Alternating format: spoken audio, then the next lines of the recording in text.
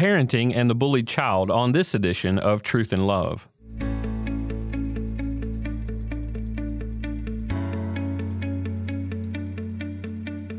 I'm Dale Johnson, and you're listening to Truth and Love, a podcast of the Association of Certified Biblical Counselors, where we seek to provide biblical solutions for the problems that people face. And this week on the podcast, Dr. Sam Stevens, our Director of Training Center Certification here at ACBC, was able to sit down with Tim Keeter, who's one of our teachers and trainers. Tim is a certified member with ACBC. He's been training counselors for 15 years with ACBC. Tim and his wife Carmen have 3 children. He works as an aerospace engineer and serves as an elder at his church, Grace Community in Huntsville, Alabama. Tim and Sam, I'm so glad that you're going to be having this conversation today. This is a growing issue in our school systems with bullying, and so thank you, gentlemen, for encouraging us and talking about this very difficult subject to equip parents to deal with this issue. Well, Tim, thanks for joining us today. This is a topic I think probably hits home for a lot of people, parenting and the bullied child.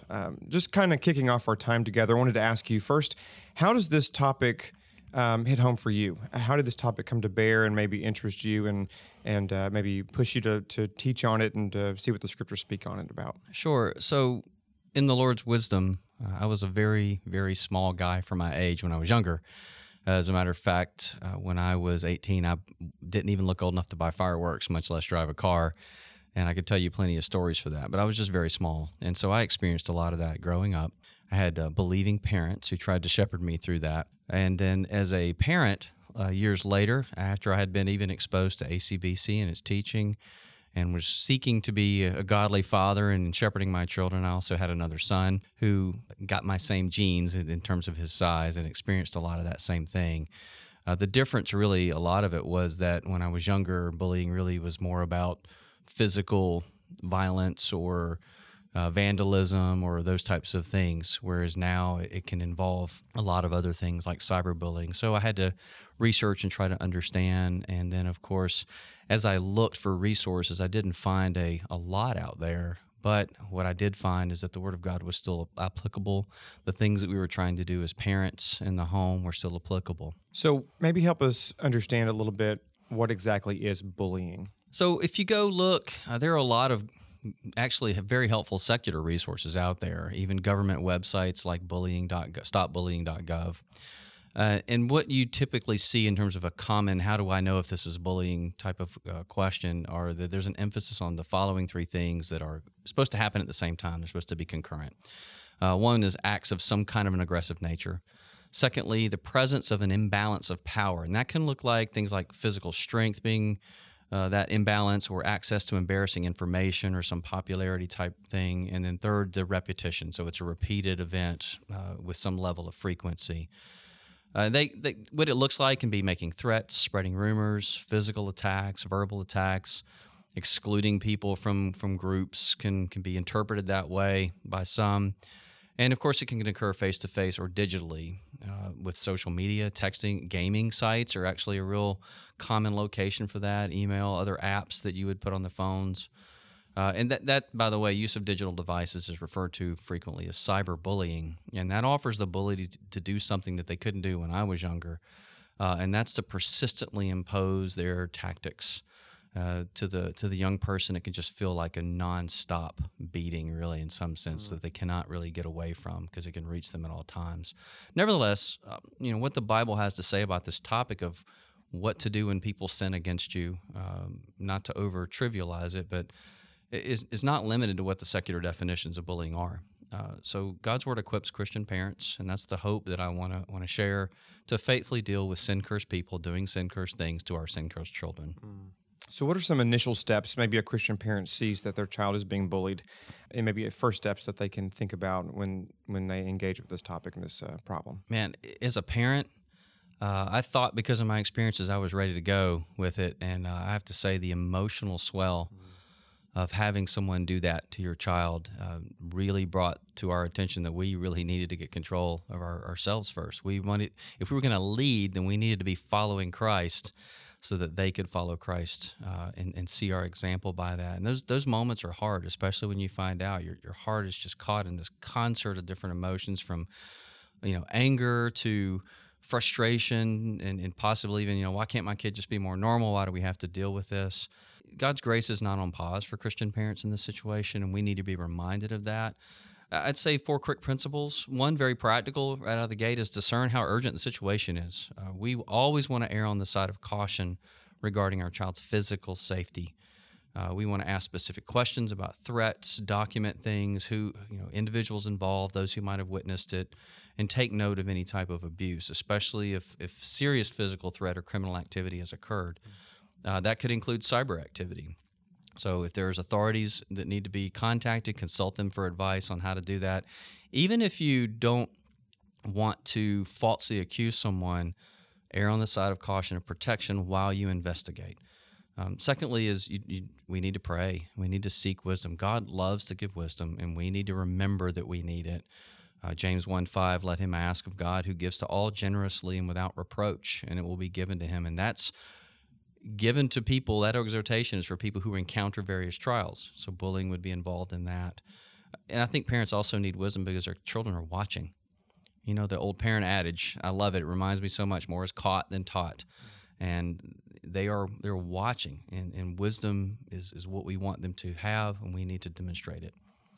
Thirdly, obviously gather data, and do that continually, and do it with humility. Again, a very difficult thing, especially if you're talking to those who are involved in the matter. We have to hear it properly before we answer it. We see all kinds of wisdom in Scripture. Proverbs 18:15, the mind of the prudent acquires knowledge. The ear of the wise seeks knowledge.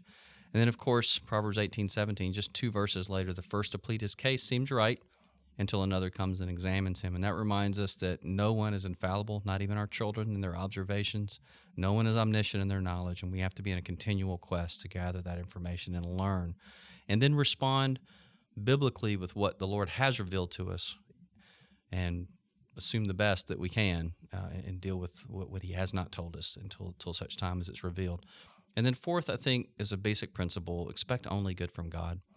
That's a tone we really need to set with our children. We see that in Romans 8:28 and 29, where we realize that God works all things, even situations with parents and bullies and those who are sinning against our children, to help conform us to Christ and to demonstrate what grace looks like in our life. And we even can continue reading in that passage down through verse 32, where we're reminded that God is for us, and he who did not spare his own son, but delivered him over for us all, how will he not also with him freely give us all things?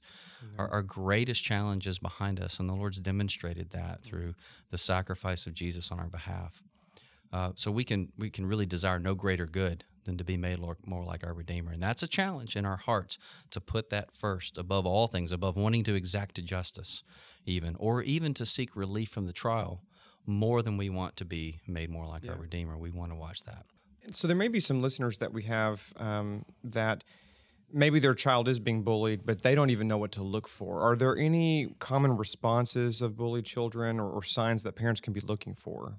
Yeah, good question. And I would say there's different combinations of all these in different children's hearts, and you want to explore these. And I've actually found some very helpful resources online that help me think through some of these and sort of put them in biblical categories. So here they are. One is a sinfully strong desire to escape unwanted emotions. I mean, no one enjoys this, but in terms of the intense, painful emotions that come along with things like this. And that's a temptation, to want to be so free of that it generates sinful behavior to escape it. In other words, that desire to be free becomes a demand in our children's heart, or maybe even in us, to the point to where it becomes idolatrous in its strength, above the desire to please the Lord. And you might see things like the child might avoid, not even want to talk about it. They may, and for the reason of, hey, I don't want to talk about it because it makes me just feel awful. I don't even want to bring it up. Let's just not discuss it. Or they may even choose to control or suppress those unwanted emotions by finding refuge in unbiblical ways, running to things like hobbies, food, forms of entertainment, cutting, alcohol, drugs, things like that, as a means of escape. And what we want to do there as parents is to help them move from a sinful desire to escape unwanted emotions toward patient hope in God. That's authentic suffering, as I've read Steve Viers puts it in his book about your past. God doesn't want us to avoid talking about our pain. He encourages us to do so, and we can follow the examples of so many of the psalmists. We want as parents to help our children to cry out to God and admit their weakness and their doubts and to ask God to help them. Similarly, God doesn't want us to resort to sinful means of escape as well. So we want to please the Lord by bearing up under the trial for as long as God desires it, and to help our children bear up under it and learn what it means to trust the Lord for that strength. And even to take Christ's example in 1 Peter 2, where while being reviled, he did not revile in return. While suffering, he uttered no threats. But what did he do? He kept entrusting himself to him who judges righteously. So patient hope, patient trust in God while the emotions are going on, while the trial continues, for as long as it continues. Second thing that we really struggle with, that children tend to struggle with, is negative self-perceptions. Sadly enough, bullies often capitalize on the differences between children and what they believe others should be like. And that's an obvious snare that can tempt them to buy into those kind of comparisons. So you want to listen for those kind of comparisons and understand how your child really thinks about them. In this line of questioning, what you're trying to do is understand how they look at themselves, but also the values that are reflected in that. So I have this tool, this become my favorite tool. I learned about it back when I was in training for counseling certification a long time ago at Faith Baptist Church in Indiana. And it was sort of a self-perception diagram kind of thing. Actually, I've written and documented some of these things in a little mini book that Shepherd Press put out called Help, My Child is Being Bullied. And I showed this tool in there. And basically the idea is to take each perception and first categorize it as one of three things: inaccurate, accurate but not sinful, or accurate but sinful, or accurate and sinful. Mm-hmm. And then go from there. So if there's an inaccurate perception, like I always mess everything up, that needs to be changed to things that are true, a perception that's true and accurate, and then go from there. Secondly, accurate perceptions that are not sinful may require you to help your child change what they value. So it might be, hey, I'm not good at sports. Okay, but that's not sinful. Mm-hmm. And how do we address that as parents? And finally, accurate perceptions that are sinful, what do they require? Biblical repentance. Things like, I have a bad temper, I blow up easily. So we want to help move them from negative self-perceptions toward accurate views of self in light of their need for Christ and what it means to live faithfully in this situation. Third, a bitter spirit, I think, is another common thing. They've been wronged and they've been hurt, they've been humiliated, and they may respond with a bitter spirit and unwillingness to overcome evil with good, as we're instructed to in Romans 12. So you may see things that are pretty obvious, like bitterness and anger toward the bully, but also even those who joined in with bullies, but even teachers for not protecting them. Because bullies sometimes, or children who do these things, can be pretty adept at not getting caught or doing things when no one's looking. They may replay the event over in their mind, or entertain fantasies or plots for revenge, or even prideful responses. This was actually, admittedly, my personal go-to as a bullied child. Why does everybody think I'm stupid? I'm smarter than all those idiots, and those types of things. And we obviously want to help our children move from a bitter spirit toward compassionate kindness. I love Colossians 3:12. So as those who have been chosen of God, holy and beloved, put on a heart of compassion, kindness, humility, gentleness, and patience, bearing with one another and forgiving each other. Whoever has a complaint against anyone, just as the Lord forgave you, so also you. And even if the bully is an unbeliever and doesn't come for repentance and for forgiveness, we stand in that spirit of compassionate kindness, because that extends not just to our church family, but to the world as we reflect the gospel. So deliberate reflection on the gospel with our children as parents are trying to help them turn towards that is very important, because we've wronged God infinitely more than that bully's wronged our children. And even though it will cost us to stand in that spirit of forgiveness in terms of humility and setting aside our desires and trusting in God for justice, that is His job and not ours, we can also be sure it will never cost us more than it cost Him to redeem us. And also we should learn to, in a sense, pity this other child, because they have wronged another image bearer of God, and that puts them in a situation of rebellion towards the Lord, and we want to be compassionate towards that and think about that. I remember for one of our children, we found an old picture. My wife found an old picture that of them, this one child and my son when they were younger playing together, and we put that up on his desk so that he could see a time when they were friends, and that would help him remember to pray for that individual. So Philippians 4:8 tells us to think on what is right and pure, and so if you take 3 of those, it's very helpful. I think for this particular situation, right thinking is thinking from God's point of view, clearing away all the muck that our sinful minds can come up with. Admirable thinking means reflecting on the good in the other person as opposed to fault finding, finding evidences of that we can see of God's grace even in their life. And then lovely thinking is considering how we can serve or build others up, including the bully. And finally, I'll keep this one short because it's a big topic, the fear of man. It's so easy to develop an over-anxious concern about what others think, primarily because it erodes our trust in the Lord. We see that in Scripture everywhere. Fear of man brings a snare, but by contrast, he who trusts the Lord will be exalted. It's a powerful temptation for them, and we want to help them obviously move from fear of man to fear of God. I'm thankful for so many resources available to Christian parents and believers in that area. Yeah. Well, Tim, thank you so much for helping us to understand this rightly through not just your personal testimony, but your study of the Scriptures. I know your booklet is going to be a great resource, and this will be helpful for many parents. So thanks a lot. Thanks, Sam. Yeah. You're listening to Truth in Love, a podcast of ACBC.